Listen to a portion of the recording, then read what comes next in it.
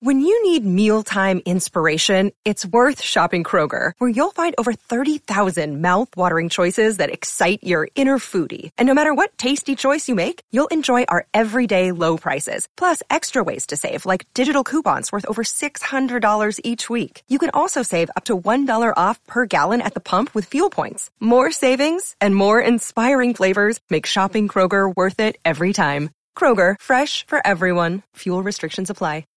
Want to go, pretty boy?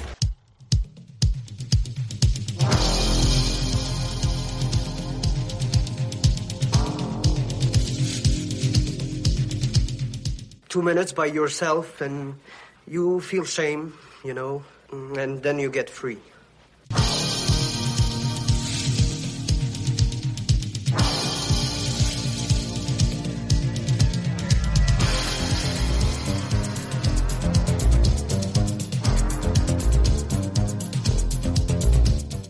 Only thing better than a glass of beer is tea with Miss McGill.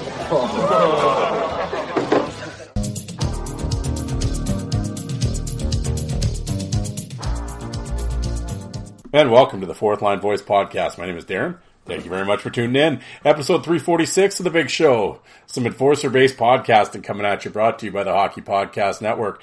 How's everybody doing out there? Another Wednesday. A little late Wednesday, but we're here. We're here. Sorry I didn't have it out for your commute this morning. But, you know what? I got home last night. I was going to record. Got home about 4:30. Did the dishes. Made some supper. Had some pasta. Then told the wife, I said, man, I'm tired. Holy. I said, I'm going to grab a quick nap here. Yeah, woke up at midnight. There we go. I wake up. She's in bed snoring beside me. So I get up, kind of farts around until about 12:30. Then I'm like, okay, I just go downstairs, sit in the lazy boy, turn on YouTube. I didn't even pick anything on YouTube, end up falling asleep. Alarm's going off at 4:30 in the morning. I'm like, well, I guess, the alarm was set for 5. I woke up again at 4:30 in the morning to take a whiz. Then I was like, oh, fuck it, I may as well just go to work. But yeah, and I woke up with the remote in my hand. Oh, there we go. Yeah. So, and then for some reason I was like yawning all day at work. I'm like, how am I tired? But yeah, it is all sort of caught up to me. And I sent him a picture, but Yuka, your package is on the way. Yeah, I have actually made it to the post office. Yeah, it was good. You know, it's only been a month and a half, 2 months, but you know, so them government workers got to take time, right? We're on government time here. I sat down here and I did the intro. Oh, episode 346, the Enforcer base, blah, blah, blah, blah. I didn't even have the microphone plugged in. Yeah. Took me like 2 minutes. This is the second time I've done this intro. About a minute and a half, 2 minutes in before I realized that I didn't have the microphone plugged in. Yeah. I'm glad I looked down or I looked over to my left and saw that the light was off. Yeah. That would have been something. Record the whole episode and, or talk for the whole episode and then not record. Oh, it's been that kind of day. But, yeah. How you guys doing? Well, first of all, I guess you're probably listening to this, probably Friday. I want to my American listeners, happy Thanksgiving. And somebody asked me about Canada. Our Thanksgiving is the second Monday in October is the, Canadian Thanksgiving. The second Monday? I think so. Yeah, it's the second Monday.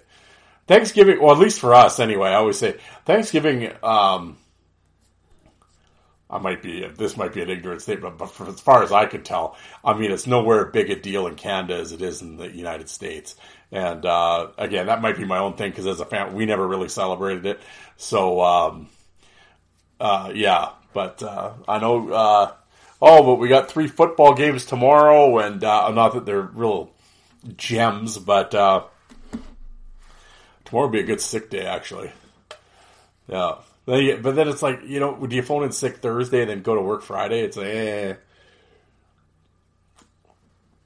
you know, I got phone in sick both days, but no, yeah.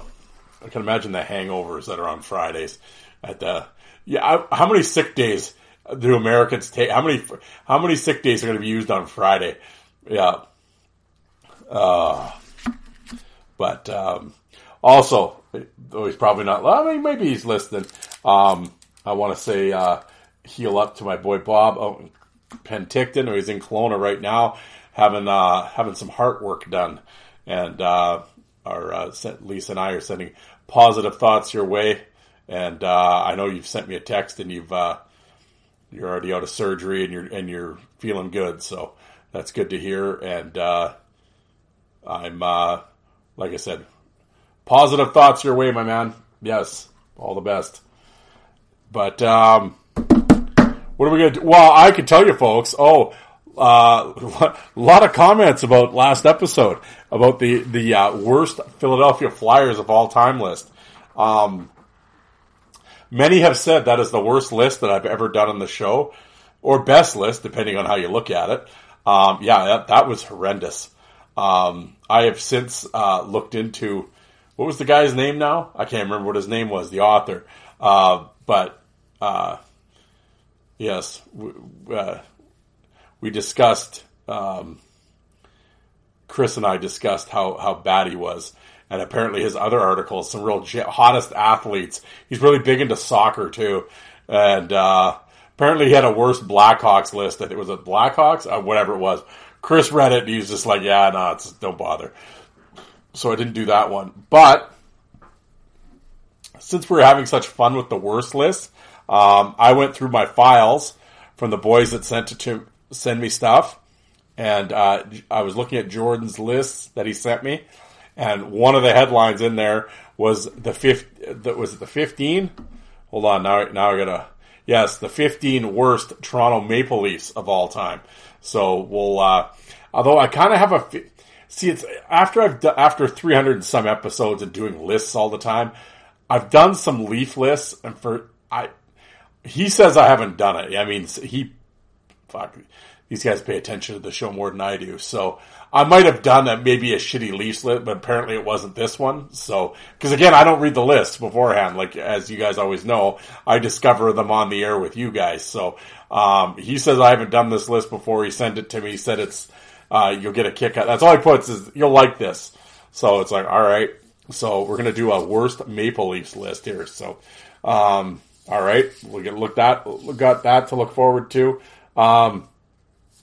Little controversy this week about a fight between Matthew Olivier and Nicolas Deslauriers. Olivier Deslauriers, yes, it sounds like a Shakespeare.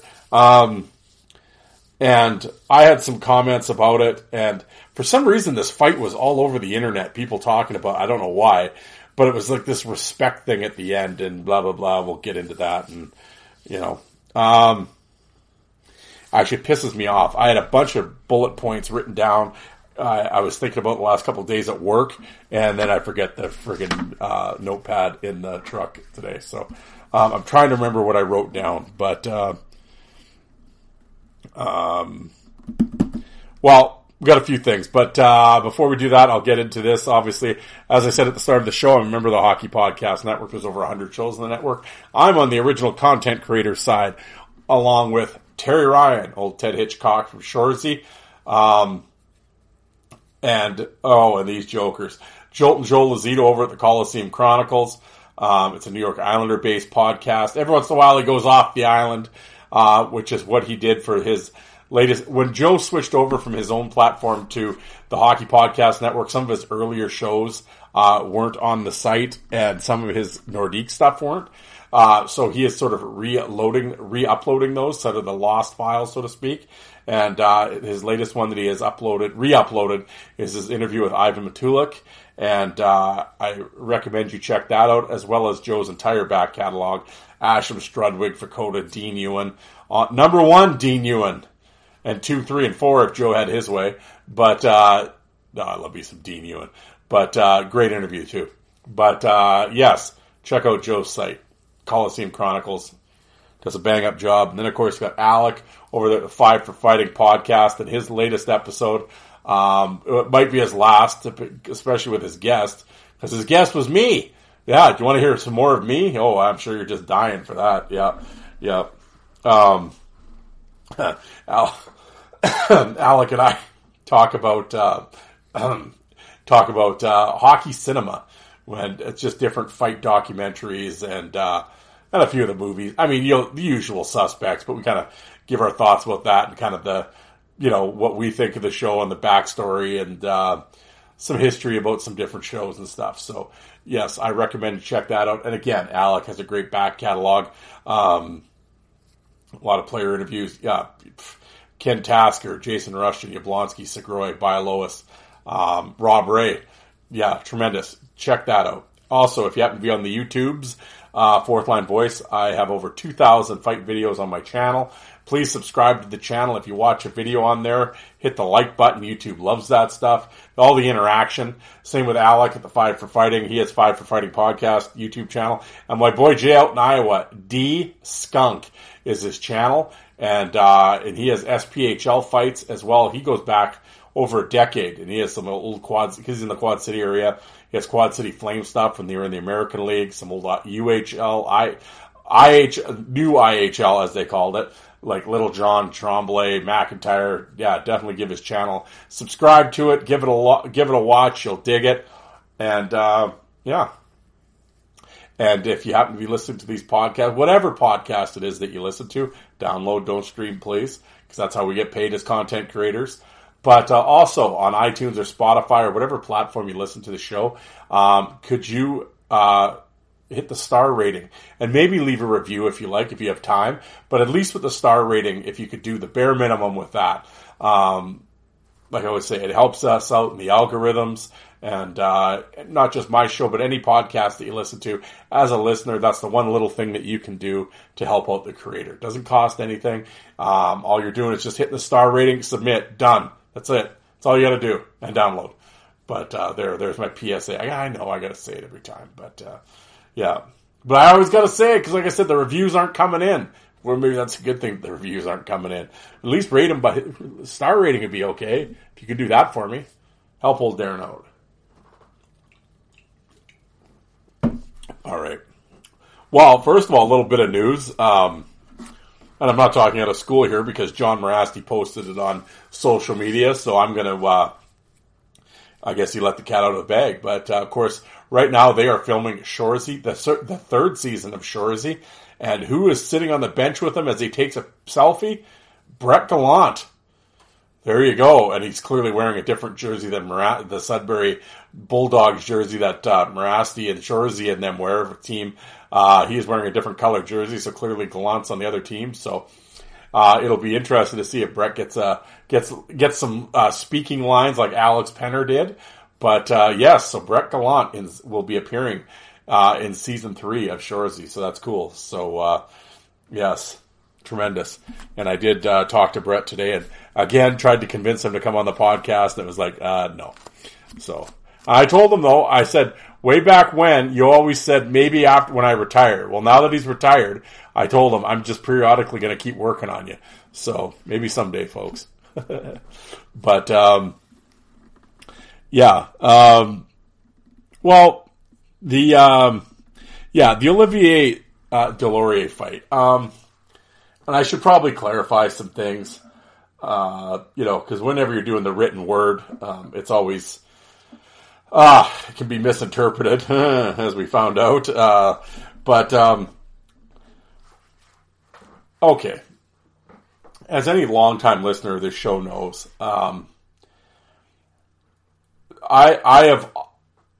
this isn't new, that I've often bitched about this bro hugging, bum taps, good job, brother, head taps, bullshit after fights. The whole George Laraque mic'd up, good luck, man, that whole bullshit, and then of course it gets put into a movie. And everybody gets these code boners over it. No, I love the respect factor and all this horse shit. And I maintain that it makes it look like a sideshow. And how can I, like I've said numerous times, how can I sit here and defend fighting when they're doing shit like that? It just looks like, they just look like buffoons. But anyway, this particular fight, I don't know why it did it, but because they do it after almost every fight now anyway. So I don't know why this particular fight happened to, everywhere I scrolled on social media, it was everywhere from all these different sites. Anyway, so Delorier and Olivier square off, And I still maintain it looks hilarious when they square off and they're both wearing visors. It looks ridiculous. And they grab onto each other and they start whatever, and they're swinging around, going around and around. And it takes a little while for the fight to get going. Then when they get going, it's a bunch of wild swings. I don't know, nothing really land. It's whatever. It's, I don't know who Olivier is. I really don't. I mean, I've heard his name, but I've never, gone down the rabbit hole, so I'm not going to act like I know anything about him. Delorier I do know, because he's been around for a while.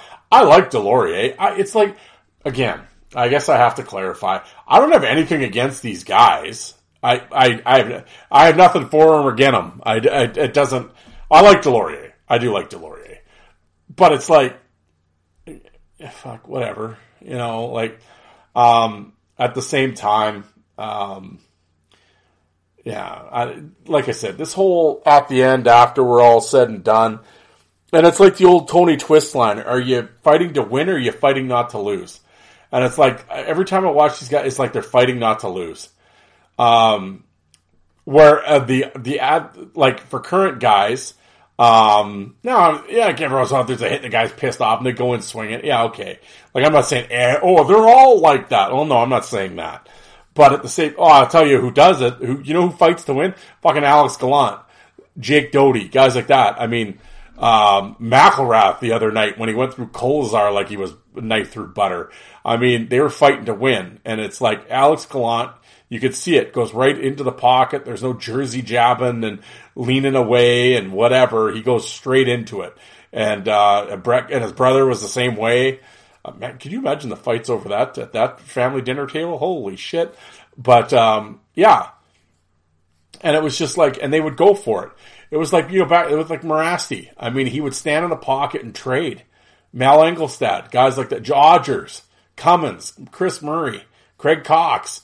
I mean, these guys were, they were going for it. And, and that's what made them great, and, now it's like, and then again at the same time, but they didn't have to punch visors and shit. That's the difference.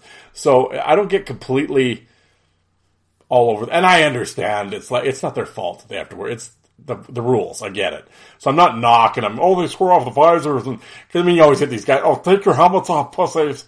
Well, yeah, it's an extra penalty, blah, blah, blah. Like, they're not going to.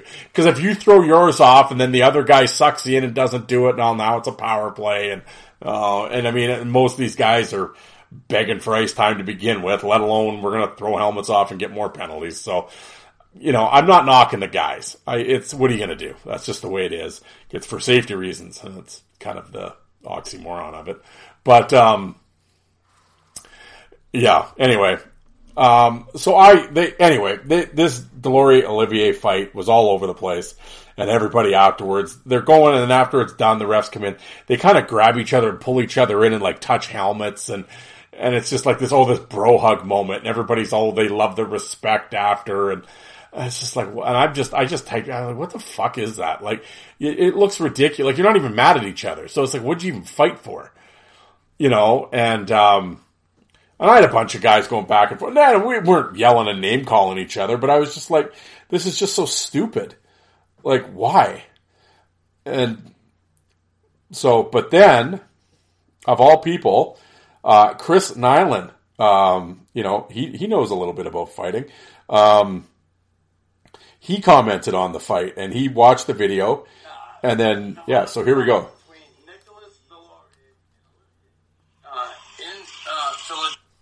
I gotta tell you, it took a while, about 18 seconds for it to get started, and then it got going pretty good. Two big boys, Quebec League, start trading blows. They threw some heavy shots, and again, I don't mind this in the game. But I gotta wonder if this fight is staged, to be honest with you. I really do. I don't know if they talked in the face off and said, hey, let's go. I don't know if they talked before the game, said we're going. That's just speculation on my part. But surely, the way this ended, you would think they're best buddies. And I just don't like that in hockey. Come on, you're going to fight a guy. I get it. You have respect for him. He's a fighter. He's a tough guy. But at the end, in front of the crowd, you pull each other in and hug each other's heads. I mean, come on. You know, I just, you know, you're going to fight a guy, fight him. But the huggy shit at the end just doesn't cut it. You used to never see that in the game. Guys had extreme dislike for one another. So, yeah, not good. Thank you, Chris Nyland. There you go. I couldn't have said it any better myself. And yes, you make the whole thing look ridiculous. And, but I get it's this generation of player.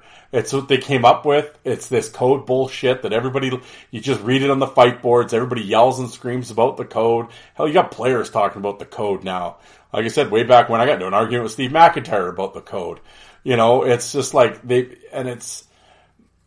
and like, I think Fedoruk says it on Ice Guardians. He's like, everybody talks about the code, but nobody really knows what the code is. Yeah, it's this, I don't know. And it's just, but it's become this, like I said, it's, they church up the fighting aspect of it. And it's like, oh, there's such a respect factor, respectful warriors and all this shit. And it's, yeah. And, you know, and everybody likes to, oh, I don't like staged fights. I don't like this. I don't like that. Like, I always laugh about the checklist and everything else. Because, I mean, at the end of the day, and I mean, even Nyland says it, I don't know if it's staged, but that might be speculation. Well, it is speculation. We don't know what goes on. You know, who knows why they might have been pissed off. Might be something from Junior that they're mad about. Whatever. I mean, there's lots of things that go into it. Maybe something happened behind the player. He did something to another guy in the team, and they're sitting in the dressing room out. Oh yeah, that son of a bitch did this to me. He speared me in the nuts the last shift, and they're like, I'll get him in the next period. So you off the face off. You're like, yeah, we got to go for spearing, you know, Billy Bob in the nuts. Okay, you know, and then everybody, oh, it's staged. It didn't mean anything. Well, you weren't in on the conversation, so who knows? But some of them, hey, you're out here, I'm out here. We haven't gotten any shifts. Well, we better fight. Yeah, does that happen now? It happens now because that's the way the hockey is now, and the way it's set up, and the way the game's managed, and how a lot of these coaches don't know how to handle these guys either. So it's like, yeah.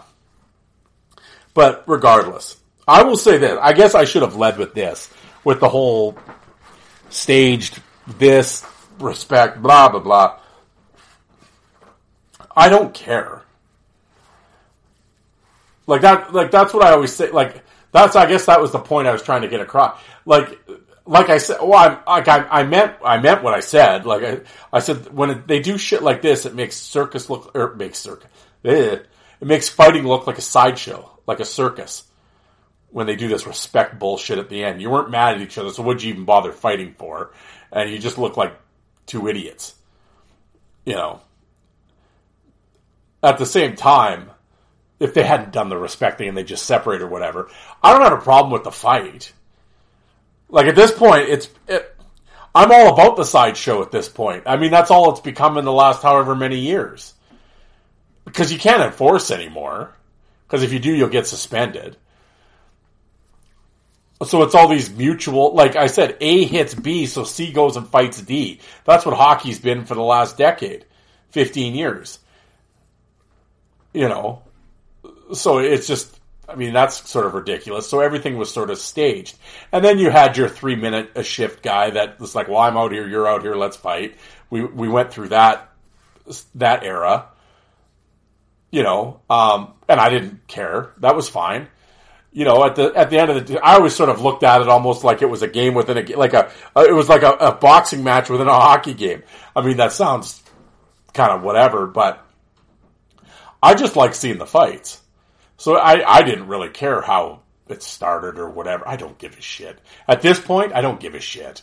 Just fight. Whatever. It's, you know, like I always say, it's the end of the day, it's entertainment value. Yeah, and you can say whatever you want about that, and that's right and that's wrong, or we can have that debate, whatever. But at the end of the day, you watch is anybody booing this?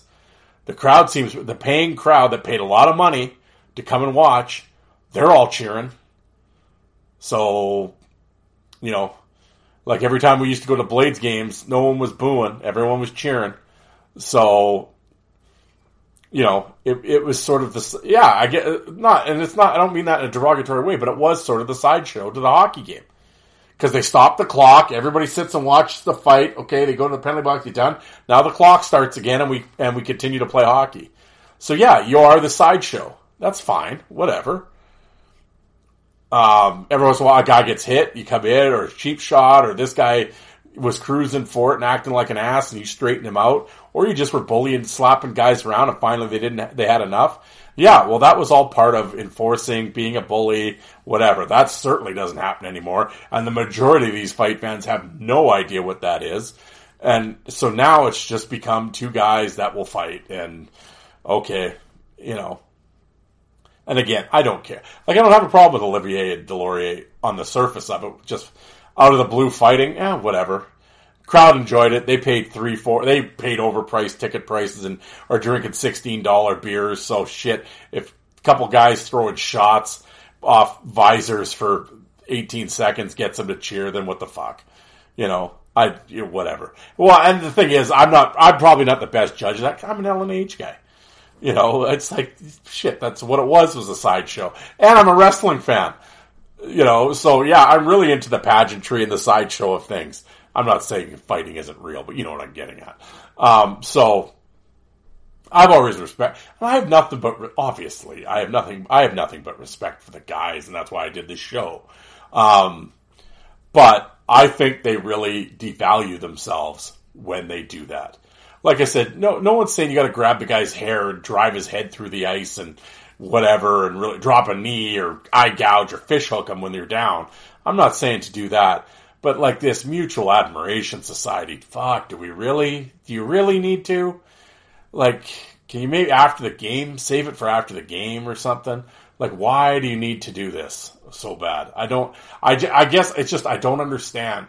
Like, all of us listening played sports of some kind or something, and it was competitive. I don't know, in the middle of a football game or whatever and stuff, I never had this inclination to hug the other guy and give him bum taps. Yeah, good job out there, brother. Why? I don't. After the game, yeah, like I played against friends. Hell, I cheap shot at friends, you know, whatever. We were cool before and after, but not during. I'm going through you to accomplish my goal. And that's kind of, I'm not just saying, oh, that was me, that was Billy Badass. I'm not saying that, but that's just how we all were. I don't remember any of this shit ever happening.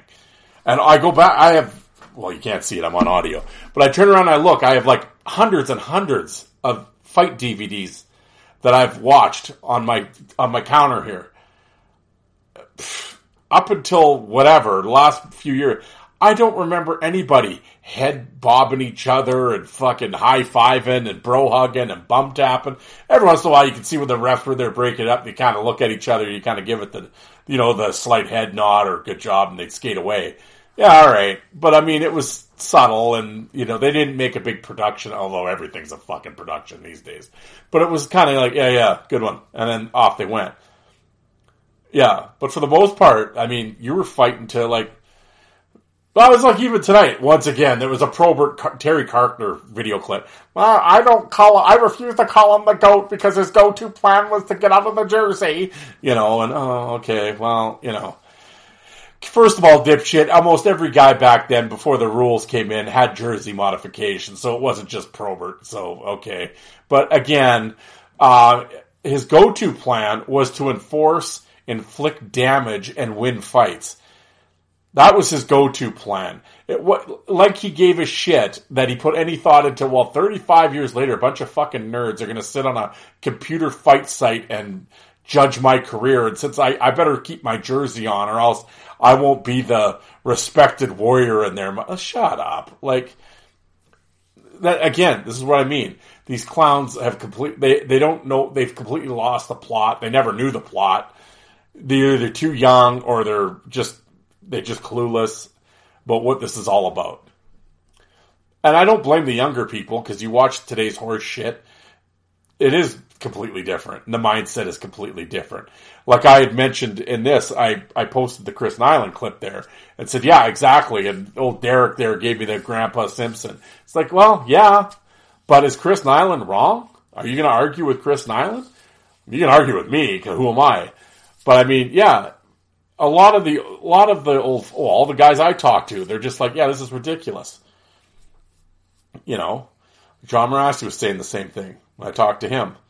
He's like, new age guys, it's just different now. They don't have it, you know, and yeah, you know, and it's just, I just don't get this respectful warrior shit. And like that's through the act of fighting. Yeah. You know, but this, why do we have to bro hug and stuff? Oh, it's a sign of mutual respect. Who gives a fuck? Why do you care if he respects you? That's what I don't get. Like, he's on another team. Who cares? Like, I don't know. I just don't get it. So, yeah, I just went back and forth with a bunch of people like that. But I wanted to also reiterate, like, I'm not... Like, I said, I don't just fight. I don't care. Like, well, I always laugh at these guys that they go on and on about this, but at the same time, they turn around, but I'm a real hockey purist. Well, if you're a hockey purist and you're still watching this happy horse shit... No, you're not. The purity of the game 3-on-3 with no red line and 72 different jerseys and visors and tinted visors and yeah. But you're a hockey purist. Oh, okay. What? Yeah. Anyway, thank you, Chris Nyland, for making that video. I completely agree with you. Yeah, no, it's not going to change because, like I said, that's the mindset of today's player. It's code, you know, and I got to have respect for my opponent and everything else. And when they do it, like I said, social media goes wild and everybody runs around with code boners and it's the greatest thing. I don't know. I don't get it. Anyway. Well, we should probably do a little sponsorship here, and then we're going to get into, hey, how about you sign up for the DraftKings Sportsbook? Sign up and bet on them Thanksgiving games. Yep. College football, last week of college football. Yeah, it could be, I don't know, I think there's going to be some 5-win teams that are going to pull out some upsets here, you know, because this is like their, you know, this is their bowl game. Just saying. But, yeah, you should sign up. Take advantage of the deposit. But anyway, we'll get into that. We'll do the sponsorship here. You got to do something to keep the lights on, boys. I know every once in a while I get people fucking busting my balls over the ad reads. It's like, hey, dudes, that's how we get paid, and that's what keeps this network floating. So you have to have some advertising. And but after that, let's get into this. I'm getting pumped for this Leafs list. Let's we'll get through this, and I'll see you on the other side here. And now, here's a word from our sponsor. The NFL season is going strong, and DraftKings Sportsbook is hooking new customers up with an offer that's even stronger. Bet $5 on any game this week to score $200 instantly in bonus bets. And DraftKings isn't stopping there. All customers can take advantage of a sweetener offer every game day this November. Yeah, guys, crazy season so far. Backups are now playing the backups, and what a wild season this year has been. Get in on all the game day greatness. Download the DraftKings Sportsbook app now. Use the code THPN. New customers can score $200 instantly in bonus bets when you bet $5 on the NFL. That's code THPN only at DraftKings Sportsbook, an official sports betting partner of the NFL. The crown is yours. Gambling problem? Call 1-800-GAMBLER or visit www.SOT1800gambler.net. In New York, call 877-8-HOPE-NY or text HOPE-NY. In Connecticut, help is available for problem gambling. Call 888-789-7777 or visit ccpg.org. Please play responsibly. On behalf of the Boot Hill Casino and Resorts in Kansas City, 21 plus age varies by jurisdiction. Void in Ontario. See sportsbook.draftkings.com/football terms for eligibility, terms, and responsible gambling resources. Bonus bets expire 7 days after issuance. Eligibility and deposit restrictions apply. And now back to your regularly scheduled program. All right, here we go. Let's get this list out. All right. Oh, it's another Sportster one. Okay, well, these are the guys that, this is the site that I got the Flyers list from, so I'm already pumped. Oh, they don't even want to put their name on it. They just put the TS staff wrote this. Oh, so it was published September 5th, 2015. So this is a group effort. Oh, here we go. Before 1967, the Leafs were one of the best teams in the NHL, but there's 5 other clubs in the league back then. Once expansion hit, this team has been lost in the will. Oh, well, I think they meant wild, but okay. Before 67, the Leafs were one of the best teams in the NHL, but there was 5 other. Okay, one expansion hit the league. Team, been lost in the wilderness and have never made it back to the Stanley Cup final since. They had a few good years in the 70s with the likes of Sittler, McDonald, Williams, Salming, Turnbull, Paul Mateer leading the way. They also enjoyed some success in the early 90s with Gilmore, Andrew Chuck, and Wendell Clark and Felix Potvin. But then again, a few years later when Matt Sundin joined the club. But they've had some truly awful teams along the way and some pretty bad players in the lineup as well. These are the top 15 worst Leafs players ever. And the only criteria is they had to meet was they had to play at least 20 games at the club. Some of them spent a few seasons in Toronto before being let go, but most of them were just cut loose not long after being acquired. There are several factors which were taken into consideration when making the list. Well, at least they're given criteria here. These include the player's statistics with the Leafs, the club expectations of the player based on previous seasons of the NHL or junior when the player was drafted, and what the team had to give up to get him. Some players met just one of these criteria, while others met a combination of them. Also, some of these players may have enjoyed decent NHL careers when playing with other teams, but played well below par when suiting up for Toronto. All right, well, here we go, folks. Number 15, Philippe Dupuis. That's funny. I have never heard that name in my life. He's got to be a new guy. Bit difficult to play 30 NHL games with the team as a forward and not earn at least 1 point. However, Dupuis managed to pull the feet off of the Leafs in the 2011-2012 season after signing as a free agent. 6-foot center was chosen in the 4th round of the 2003 draft by Columbus. He did get his name on the score sheet with the Leafs, though, as he picked up 16 penalty minutes along the way. After 16 scoreless games, Toronto waived him and sent him to the Marlies. He found his scoring touch with 31 points in 42 games and added 14 more in 17 playoff games, but never played for the Leafs again. He spent the next season in the AHL with Pittsburgh's farm team before joining the German league. Dupuis scored just 6 goals and 12 assists in 118 NHL contests. Yeah, it's one of those things that's... I can't comment on this guy. I have never heard of this person. Swing and a miss right out of the gate. Like I said, folks, I'm discovering this list with you guys. So, I didn't do any research, obviously. So I have no idea who this is, but like you said, right? What was it? He had 31 points in 42 games and 17 in 18 or 14 and 17 playoff games.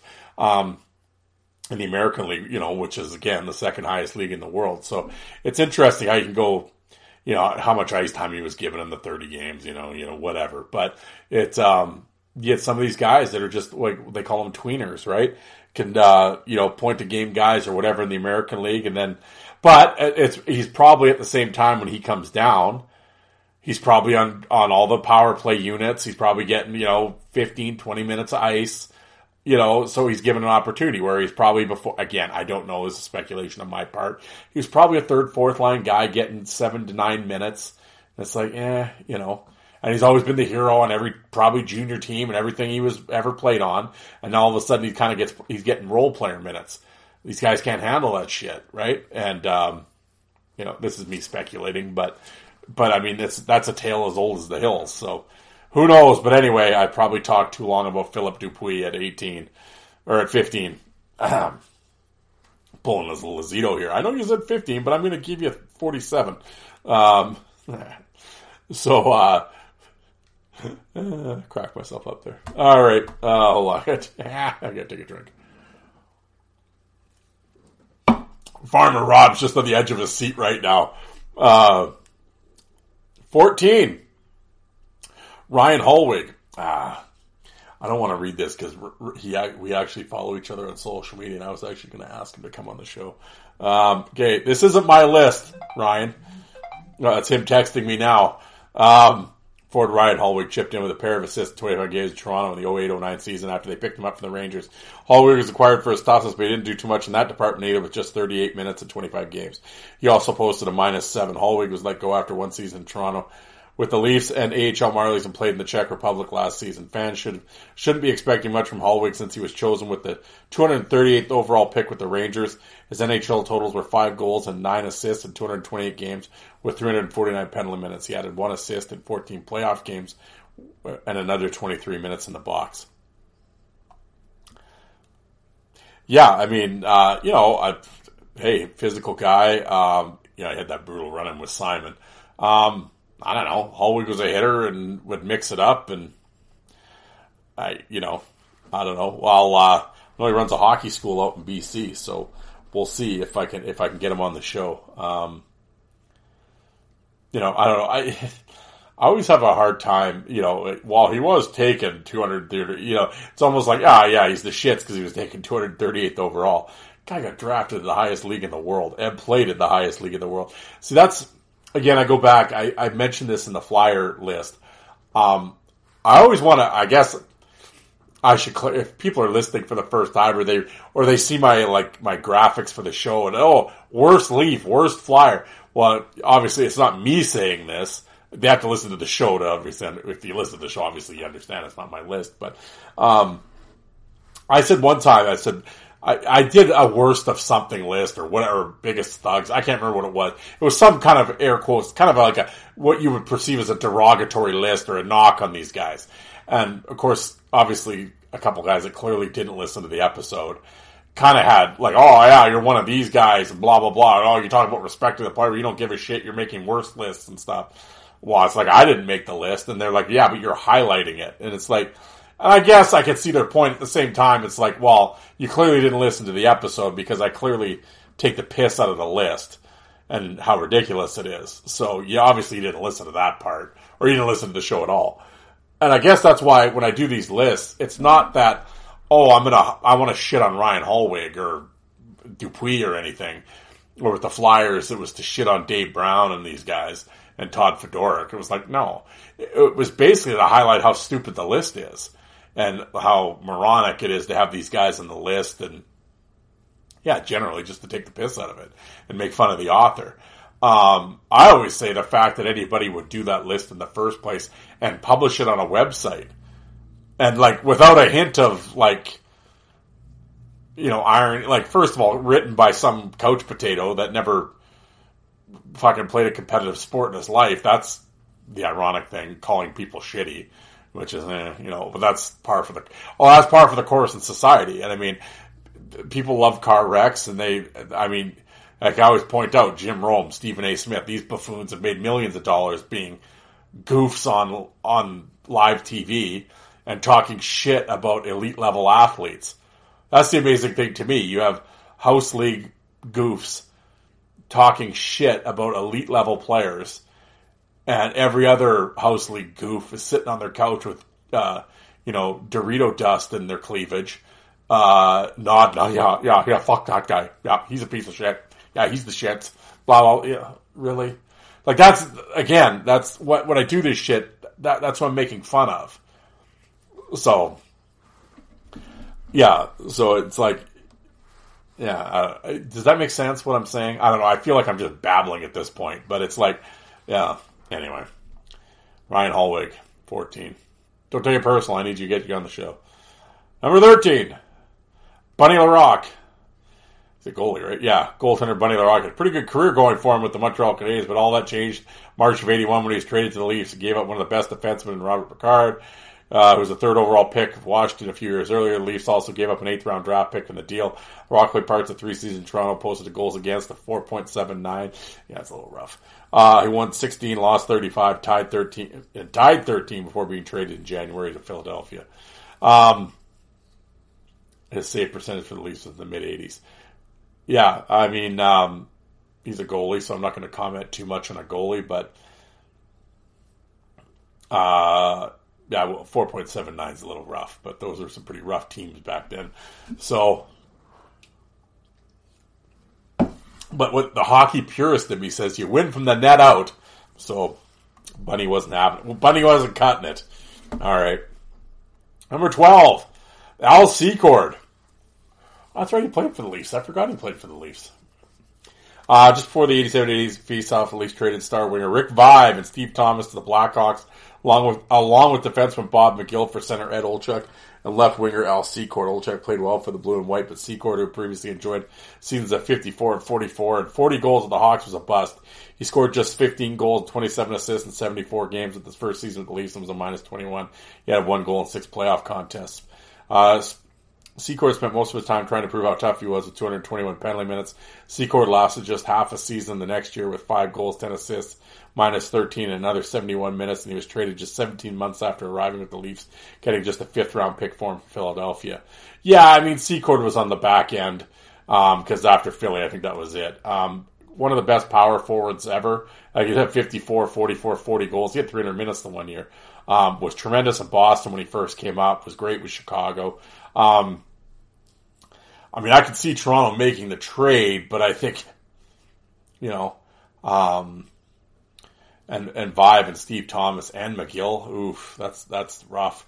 Vaive, I watched a player video on Vaive, and I didn't realize, I always knew he was good with the 50 goal and everything else, but, man, Rick Vaive put up some awesome numbers with the Leafs. I know he had alcohol issues off the ice, and I think they started catching up with him. But Vaive was great with the Leafs. And I love Steve Thomas. He was great, gritty dude. I was a big Steve Thomas fan, and of course then Bob McGill. Yeah. Big Daddy, So, yeah, that's a rough trade. I mean, Olczyk was okay, but like they said, Secord was kind of on the back end there. But in his prime, Al Secord was the man. I will say, and I've said it on here before, there are some folks that, Secord was like the baddest dude ever and all that. It was like, wow, I never really saw the Al Secord, the great fighter. He'd fight though, I'd give him that, but I never saw the great fighter in him. But for a guy that had that much scoring talent and everything else, it's not like, I'm not holding it against him that he didn't fight like, wide open or anything, but, nonetheless, he would still fight, physical guy, and, in his time, awesome. Number 11, Paul Higgins. Higgins made history back in 1980, became the first ever player drafted in the NHL straight from high school. The right winger was chosen 200th overall pick to add some youthful muscle to the lineup. It wasn't his fault he was such a bad player, as he should never have been drafted in the first place. Higgins played 25 regular season games in Toronto and registered no points in 152 minutes. He also went pointless in one playoff game. Higgins was released by the team in September of '83 and soon retired from the game. Yeah, I mean, see right there. I mean, I know it's the, you get taken from 1980, I'm babbling here. I don't know anything about Paul Higgins. I mean, I've heard the name, and I think I want to say I just saw something with him fighting, it's a Playfair? Something like that. Or maybe it was Winsick. Whatever. So I'm not going to sit here and, by the way, he did this and this. But I mean, anytime you're kind of taking a tougher guy, and he's right out of high school, so basically he's 19, 20 years old, and you throw him immediately into the lineup, and then you give him 25 games and 152 minutes. Clearly he was fighting, he wasn't scared. I mean, so he wasn't timid, we'll put it that way. And then you release him? Like, holy shit, tough crowd. I mean, maybe send him to the American League for a few years for some seasoning.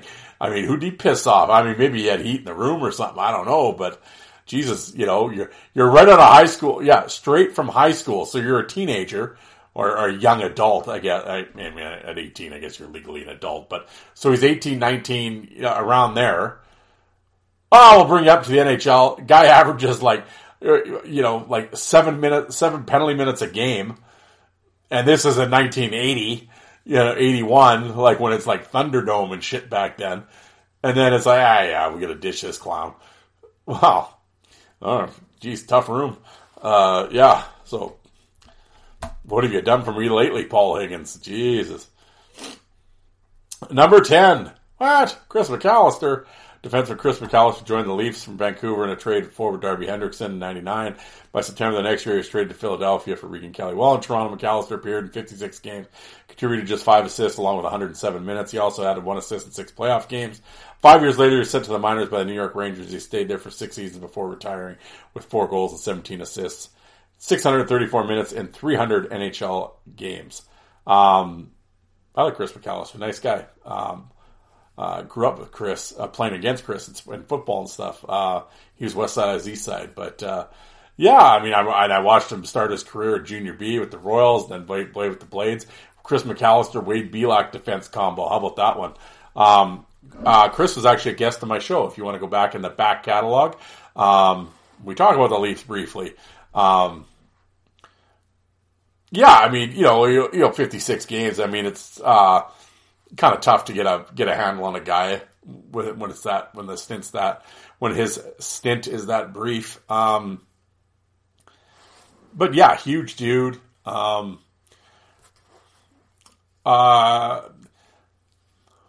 know, he was always a little. I don't want to say gun shy. That's not the right word. He came into his own in Philly. He had a nice little run, and unfortunately, actually it all seemed to. This is just speculation on my part, but he ended up getting into a fight with Primo, a teammate fight with Primo in a practice, and Primo broke McAllister's nose, and he seemed to kind of go downhill after that. I don't know what happened. I don't know if he got gun shy or if it just, you know. Yeah, I don't know what happened, but and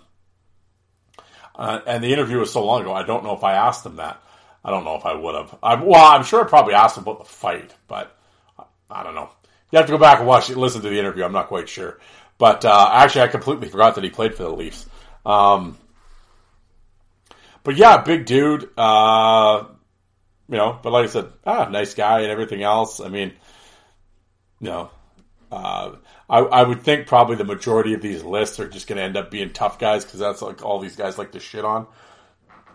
So we'll see. But again, I always think at the same time with 56 games, I mean, and you're a role player, are you really getting a chance? Like, really? So, I don't know. Moving on. I don't have anything bad to say about Chris McAllister. He's a good dude. Number 9, Brian Curran. 6'5" defense was acquired by the Leafs in March of '88 from the Islanders.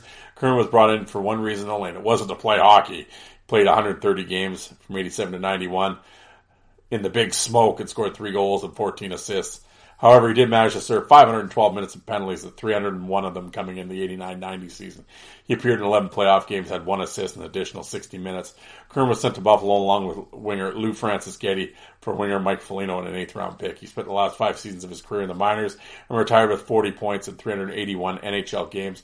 With 1,400 penalty minutes, he managed a lone assist in 24 playoff games, accompanied with another 122 minutes.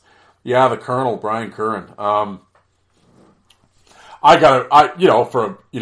For full disclosure, to be completely honest, I was never a Curran fan. To me, it's just a big, he's got a great fight card. He was certainly willing, he would fight. I mean, I'm not taking anything away from him there. But I mean, he would hold on to you tighter than the Champman under the sea dance. I mean, was a wrestler, grappled, I think he was a fairly high draft pick too. I think he won a Memorial Cup with the Portland Winterhawks, and but yeah, big dude, big defenseman. I think he was taken late 1st or early 2nd round, but by the Bruins, I believe. But yeah, like I said, 300 minutes and everything. He was certainly willing. Again, I don't think you're putting on any Brian Curran fights if you want toe-to-toe excitement, but again, he went and did it. So I mean, again, who am I to sit here and shit on these guys? Again, 1,400 minutes and 300 games. I mean, you were getting shit done. But, was he the greatest fighter? No. But the fight card was there for sure. So, there's that. Number 8, Carter Ashton. Brent Ashton's kid. I work with his brother, actually. Right winger Carter Ashton, acquired by the Leafs in February 2012 trade, defenseman Keith Ollie played 53 games between 2012 and 2015, contributed just 3 assists, tried to make a case for steady employment. He left the Leafs with a minus 13 rating, 32 penalty minutes. He was shipped when they shipped him out. 6'3" first-round pick in Tampa in 2009. Now plays in the KHL. Ashton was suspended for 20 games by the NHL in November, providing the league's performance-enhancing substance policy. He's traded back to Tampa with forward David Roll for the 7th-round pick in February of 2015. Joined the KHL as a free agent this summer. Yeah, son of Brent Ashton. I get that, 2012, 2015, I wasn't watching hockey at that point, so I have no idea. I know he's obviously a Saskatoon kid, so I didn't realize he was that big because his brother's not that big. Yeah, that's all I'm going to say about Carter Ashton. Sorry, nothing personal, but I wasn't watching hockey at that time, and I can't comment, good, bad, or otherwise. Number 7, Rick St. Croix. The Leafs traded one bad goalie for another bad goalie back in '83 when they picked up St. Croix for Philadelphia, Bunny LaRock. St. Croix played 48 games, parts of 3 seasons in Toronto, posted a win-loss tie record, 11-28-2 to go along with his goals against the 4.61. Yeah, the team released him after the 85 season. He played the next campaign in the IHL and then retired. 4.61 goals against. Yeah, that's, you ain't stopping much at that point there. Number 6, Colton Orr. Yeah, beat it. Forward Colton Orr is a fan favorite with purely willingness to drop the gloves rather than hockey skill. Orr suited up for 232 regular season contests. Toronto helped the team out with 8 goals and 5 assists. In a total of 637 minutes. He served 18 more penalties in 7 playoff games. Joined the club in 2009 from the Rangers and lasted until the 2014-15 campaign. Retired from the NHL with 1,186 minutes and 477 regular season games, along with 24 points. He went pointless in 19 postseason games with 48 penalty minutes. I didn't realize, actually it's funny, I didn't realize Colton Orr played that many games. 477, that's right on, he gets full pension. Good for him. I love me some Colton Orr. I loved him in Swift Current and Regina and Kamloops when he played in the dub. Swing wide open, it was kill or be killed. Forward was a fan favorite. Well, there you go. That's the worst part. If you're a fan favorite, how can you be the worst? Yeah, him and McLaren were an awesome tag team. Without even looking, mark my words. Where's my if I had my free bet from DraftKings, I would put all my money on McLaren's going to be on this list somewhere. But yeah, him and McLaren were awesome together. I love Colton Orr. I have a bunch of his Western. In fact, YouTube, Fourth Line Voice on YouTube, I have Colton Orr's very first Western Hockey League fight. I'm trying to think who he fights. Is it Chris Millette? I can't remember. But yes, check it out. WHA is in Swift Current in the old barn there in Swift. And yeah, man. If you actually want 2 really good Colton Orr fights that are on my channel from Junior, his fight with Ryan Geordie and his fight with Grant McNeil. Tremendous. Look those up. You will not be disappointed. Just go to my channel and type in Colton Orr, because I have a bunch of his Providence shit in the American League. His fight with Josh Gratton. Colton Orr and Josh Gratton. Well, that's one of the best hockey fights you'll ever see. Thank you to the Camcorder Ninja who filmed that one. Yeah, great fight. Number 5. David Clarkson. Oh, yeah, that would have been my other DraftKings bet. Forward Clarkson was a huge multi-million-dollar, multi-year contract. The Leafs had 130-goal season. He had 7 campaigns with the Devils. To make matters worse, he included a no-trade clause. Clarkson paid the team back by scoring 15 goals, 11 assists in 114 games to go along with 185 minutes, most of which were the dumb variety. He also posted a minus 25 rating in those games. The Leafs finally unloaded his contract and he agreed to a trade with Columbus for the injured and likely retired Nathan Horton. Ironically, Clarkson played 3 games in Columbus before suffering a season-ending injury. I like David Clarkson, and he was just they didn't bring it up in this. I've said on here a bunch of times he had some unfortunate bad timing, some injuries. I always laugh because it's always this hindsight shit that, I can't believe the Leafs would do that and give him this contract. Clarkson was one of the best power forwards at the time. When you go back and look at his stats in New Jersey, he had multiple 20-goal seasons. He came off a 30-goal year. He was he was fighting, he was hitting. He was like Tom Wilson. That's who he was. Every team wants that. So that was a great signing by the Leafs. Problem was he had a really good agent. But so he ended up, with the multi-million, multi-year contract. Well, for guys like that, they're unicorns. You give them those contracts because there aren't many David Clarksons, Tom Wilsons, Ryan Clough is another one. Guys like that. They're unicorn. How many, think about it. List how many guys are going to score, in the NHL, 20 to 30 goals. I was going to say 200, 300 minutes. That's not anymore, but now 100 minutes, hit everything, and have, 5 to 10 fights. Count how many there are. Exactly. You might use one hand, maybe two. So I could see why they gave Clarkson the money. Unfortunately, right out of the gate, he got that 10-game suspension. And he's coming home. He's an Ontario guy. He'd been out in New Jersey where no one knew he was alive. You could fly under the radar on some of these teams. Then you come to Toronto, the friggin' spotlight's blaring. You're a hometown guy. You got the big contract. Well, let's see what this guy can do. Right away, you get a 10-game suspension. So you're behind the 8 ball. Then you get hurt. Then, and you're pushing. And it just never worked out for him. And everybody, I gave him all this money and he's brutal. And, well, if you're a hockey purist, keep using that one, David Clarkson was a fucking hockey player. So, fuck you that he's on this list. I mean, yeah. Shout out to David Clarkson if he's listening. If anybody knows David Clarkson, tell him to come on the show. Number 4. See, I would have won my bet. There we go. Fraser McLaren. Of course. Left winger Fraser McLaren. Yet another Leaf who lacked basic hockey skills. Fuck, are you serious? He played 62 times between 2012 and 2014 with 3 goals, pair of assists. Most of the time spent with the team was in the penalty box, 179 minutes. He appeared in a single playoff game. 27-year-old McLaren spent the last year in the American League with the Marlies, where he had 11 points, 102 NHL game, 264 minutes. Yeah, McLaren was a bad dude, man, and a solid player in junior with Portland. And, once again, I'm pretty sure McLaren had, a couple 20-goal years in junior. He lacked hockey skills. I mean, he was what he was, but it wasn't. I was like, these guys act like these guys they don't play with a stick or something. This is what I was talking about with these lists. It's just this utter disrespect of, this guy's just the drizzling shits. It's like, oh, okay. No, unfortunately, McLaren, I believe it was chronic knee injuries, knee issues that he had to retire. He retired early. Again, I was a fan of Fraser McLaren back in the Western League. If you want, again, YouTube, go check out, McLaren dropped Lucic in junior.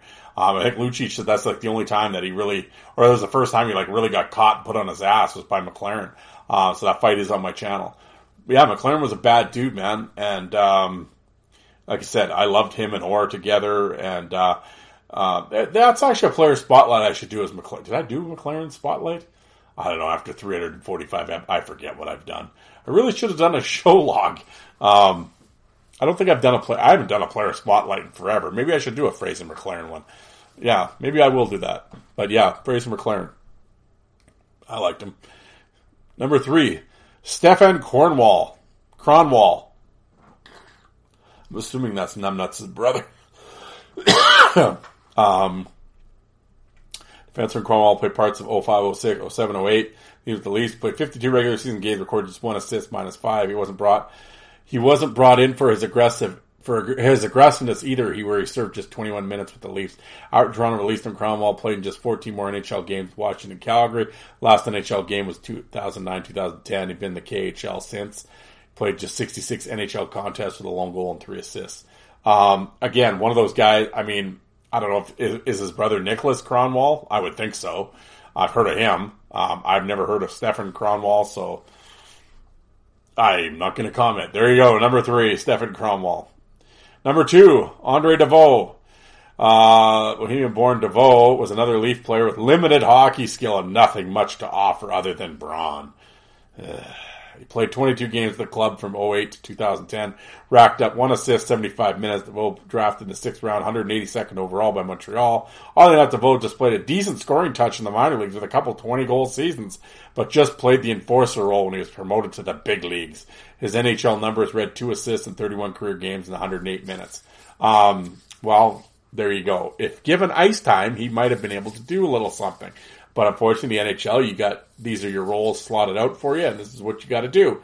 Andre DeVoe, I've seen a bunch of his fights. I haven't, again, I'm not going to sit here and, quote his career chapter and verse. I know he's a big dude. Well, they just said he was, but yeah, big dude. Again, 08 to 2010. That's kind of you're starting to get into my blind spot a little bit where I really wasn't paying attention. Is it on here? I want to say he drafted by the 6th round, but much. I want to say he played for the Rangers too, didn't he? Yeah, I'm pretty sure he played for the Rangers as well. But yeah, there you go. Number 2. So, like I said, I always figured these last 6, 7 names or whatever is they're all just going to be they're goons and and all that shit, but. But they even say, he had a scoring touch in the minors. He's one of these guys, a tweener, right? The American League, he's probably getting a little more ice time. He can and is actually allowed to, produce. Not that you're not allowed to produce, you know what I'm saying. Is given opportunity to produce. But you get to the NHL, you're going to be our 4 to 6 minute guy at the end of the bench, and you're a big dude, and this is what we're putting you out here for. Do you accept the assignment? Of course you're going to, or else it's back to the bus. So, yeah. Unfortunately, that's what you get locked in as. But there we go. That's the 15. We're down to number 1. Who's the number 1 worst Toronto Maple Leaf of all time? Who do you guys think? Man, I'm trying to think. I don't know. I would have thought it would have been McLaren or Colton Orr or something. That's who I would have thought. Number 1. Well, here we go. Oh, come on. All right. Number 1, John Kordic. Nah. Leafs general manager Gord Stark made one of the worst trades in history. Oh yeah, 1988. He spent speedy winger Russ Courtnall, the arch rival Montreal, for 6'1" enforcer John Kordic. Leafs received 6th round draft choice in the deal. Kordic played parts of 3 seasons in Toronto. Found the back of the net 10 times in 104 games to go along with 6 assists. Racked up 446 penalty minutes and alone assist 5 playoff games. He was traded in January of 91 with Paul Fenton for a 5th round pick. Kordic finished his NHL career with 35 points in 244 games along with 997 minutes. He added 7 points in 41 playoff contests and 131 minutes. I guess if you're looking at it from the point of it was a trade, yeah, you don't want to lose Russ Courtnall, but at the time, tough guys were needed. Kordic was really good at it. Again, one of those things I think the people don't remember or they don't know. Kordic was an all-star in junior. Had some skill, was a skilled defenseman. When given time, I think actually Farmer Rob talked about it way back when. He went on a little bit of a run with the Leafs when he scored a bunch of goals right in a row in a bunch of games. Kordic could play a little bit. Problem with Kordic is his off-ice shit, the drugs and the drinking and everything else. Well, that's how he died. So, there's no secret there.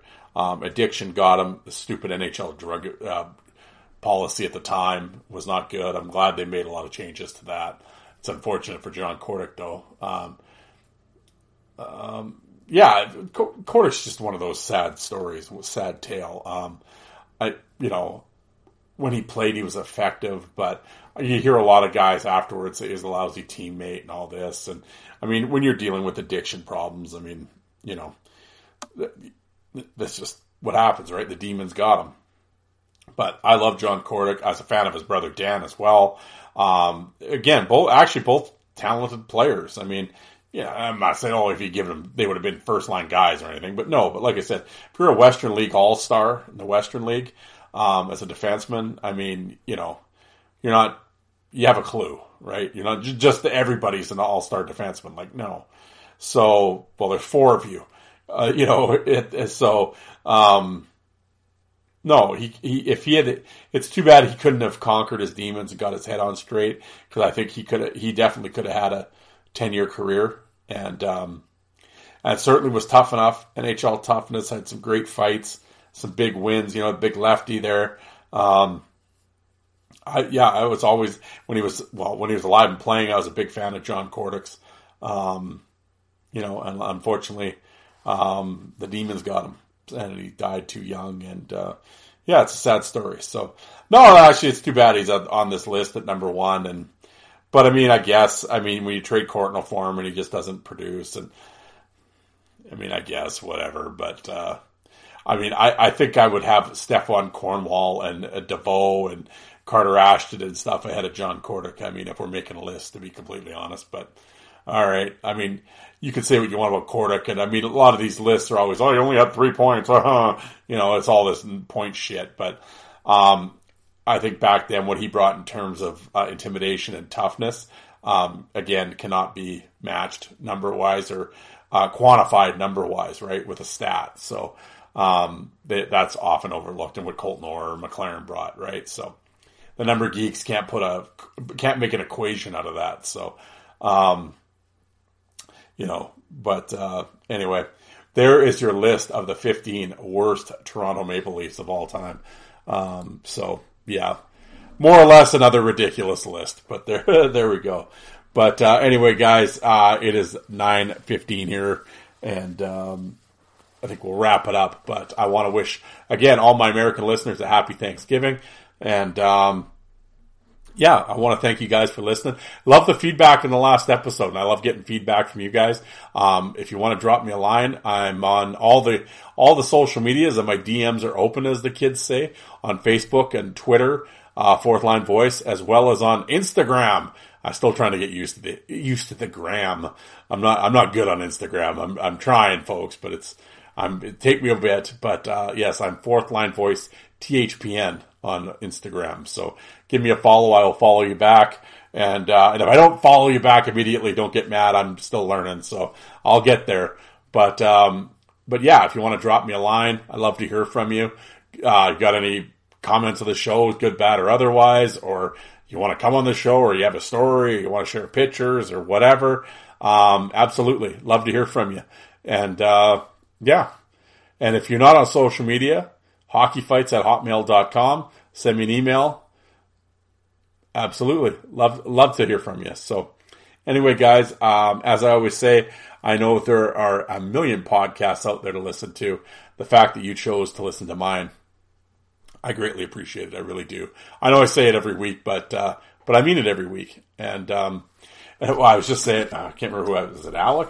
But it probably was all of them, Joe and Jay and all of them. But I said every time you turn around, there seems to be an ex-player starting a show or someone starting a podcast. It's like, oh my God, how many more are we going to get? Not that there's anything wrong with that. I mean, everyone has a voice. Everyone has a unique voice and a unique, and hopefully a unique spin on the game. And whether it be through their experiences or who they have on as guests.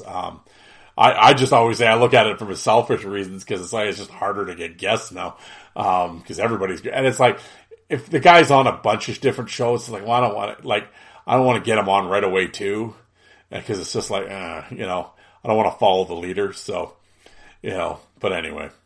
But yeah, it's like everyone and their dog's got a podcast these days. So we'll see how long they stick around for. But, not that I'm wishing any ill will on anybody, but it was just like, oh my God, another one, And like I said, and it's a tough battle when you're a nobody and you're kind of going up against these ex-players. It's, cause we're all battling for airtime and we're all battling for listens, and, who are you going to go with? Oh, I've heard of him. I've watched him play, and who the fuck is this fourth line guy?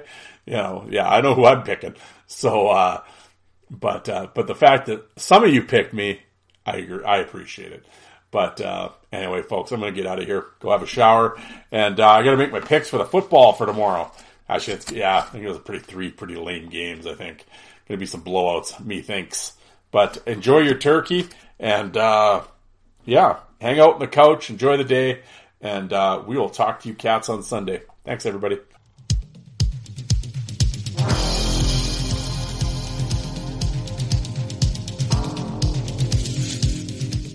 And you people that don't like fighting, how many of you did you walk out and get a coffee while that was on?